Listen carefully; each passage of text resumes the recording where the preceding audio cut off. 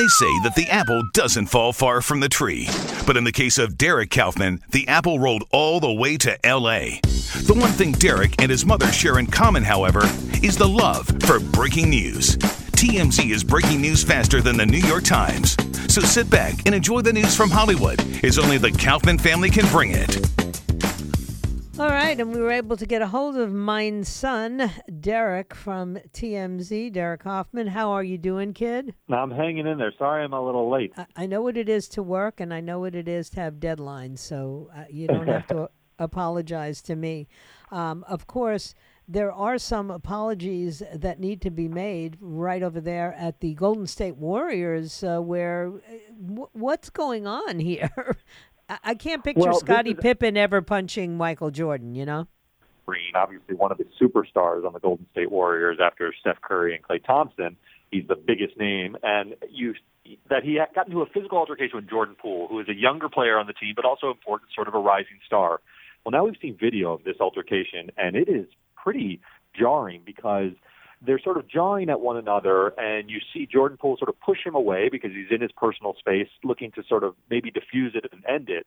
And instead of it turning into just sort of a scuffle of some sort, Draymond uncorks a punch right in Jordan's face, and it's pretty vicious. He goes down against sort of that padded wall, and now it puts the Golden State Warriors in a tricky position because they said initially, this is boys being boys. We're not going to suspend anyone. Things happen on the practice court, but this is a violent incident. Oh yeah, and how did I guess TMZ is the one who broke the video, got your hands on that video. That's amazing. Yeah, no, it's an incredible, because this is what TMZ does best sometimes, is you'll get your hands on a video of a story that's out there that is described by the media in a certain way, and everyone said it was physical, but it's unclear until you see exactly what's happening. I mean, this is similar to when you hear Donald Sterling saying those things on an audio recording. It's different than sort of the rumors that see it with your own eyes or hear it with your own ears, and I think this video will change the narrative a bit for the Warriors. Yeah. Well, I'll tell you something else that's going to change the narrative, and that was Tucker Carlson's interview last night with Ye. Because, the one thing you got to say about Ye is there's a genius underneath all of it. And if you can just tolerate some of the hits and misses and stops and starts in any given interview with him, he's a truth teller, and I think that really disturbs the world. Yeah, listen, he is a very, very opinionated, very powerful guy with a huge megaphone, and sometimes his messages can be a little bit lost given the mouthpiece. And by Kanye's own admission, there have been sort of mental health struggles, so it's unclear whether you're in an episode or whether he is to be sort of taken seriously and is in more of a lucid period. And I find drawing those lines difficult with him, but certainly the views he's expressing, they do resonate with some. I mean, he's got strong views on obviously the way Kim Kardashian, his ex-wife, has been using her platform in the modeling industry and how she should be presenting herself and how that family has sort of built their empire. He has strong views on how Lizzo is affecting the Black community with sort of the way she's been perceived in the media and her weight loss journey and so forth. So he is saying things, but sometimes the message can be a little bit lost because of who is saying them. When he wears a White Lives Matter shirt, it seems like a provocation, and no one really wants to think about what he's saying. And frankly, I found that quite puzzling because I'm not sure it was as fully thought through as he wanted it to be. Except that, I think artists, by and large, are bigger than life, and when they paint a picture, whether it's with words or whether it's with fashion or whether it's with music, it tends to be dramatic, tends to be overly dramatic. And some of the points that he was making, if you can just, like I said, wade through some of the stops and starts in his style, talking about his wife being overly sexualized and people who were made in a laboratory telling her which way to go and what to do, and how he was unaware that, Joshua Kushner owned 10% of Skims when he only owned 5%. I mean, these are real things that nobody's going to come out and say because they'll basically render you untouchable in Paris and Hollywood and in New York.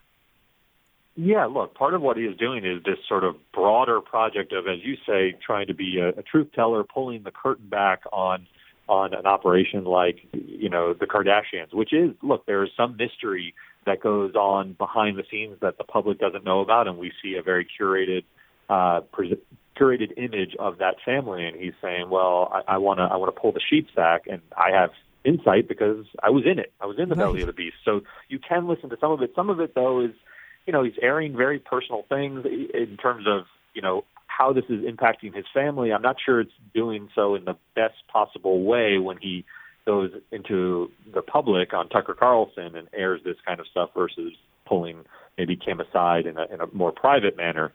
Query whether which is better, but Kanye is always going to give you something sort of exciting when he is talking publicly.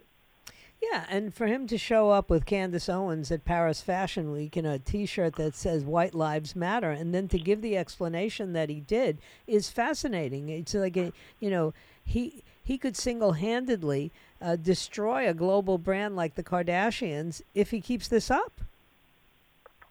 Yeah, but is that to what end? To what end is what is the message Kanye is trying to convey? That's what if he had a sort of clear purpose. Like I look at someone like Candace Owens, and she has a very sort of grounded worldview and philosophy that she espouses very, very clearly. Whether you agree with it or not, it's very clear where she falls on issues. It's the erratic nature of Kanye's message that is sometimes hard to follow. Yeah, well, he's a bit of an artist, and again. Just looking at, when someone says to me, I think you should be more circumspect about what image you have when you have 4 little black kids. I get that. I know what she's talking about. I have biracial, family members myself. And, I have to be very circumspect, as do you, how we treat, the people in our family who are different religions, different races, different ethnicities, and all the rest of it. And so he basically just kind of, opened up that conversation, which everybody in America refuses to have. He said, black people are not a race. We're a people. We're a nation, just like Jews. And yet we continue to allow ourselves to be defined by white people. And I thought that was an interesting point and definitely true. Yeah, one thing I'll say, and I'll leave it at this, is he does sort of shatter the idea of a monolithic sort of black culture, and I think that is useful. That it's not one voice, and it all doesn't march in the same direction. There's dissension within, and it's a culture like any other. Right. And he is saying that I'm not going to be defined by which way the herd is necessarily moving. However, I think sometimes he just steers away from the herd and doesn't really think through what direction he's going all the time, but I think it's helpful to see other voices. All right. Finally, Chris Pratt, is this whole controversy around Super Mario Brothers' voice, is this much ado about nothing?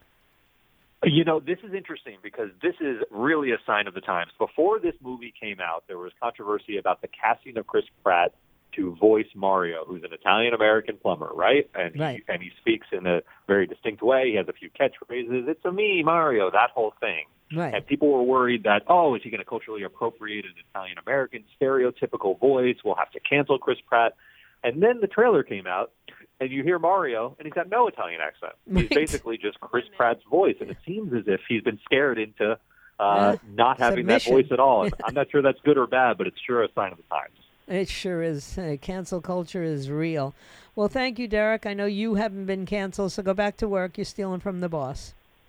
All right. Sounds good. Thanks.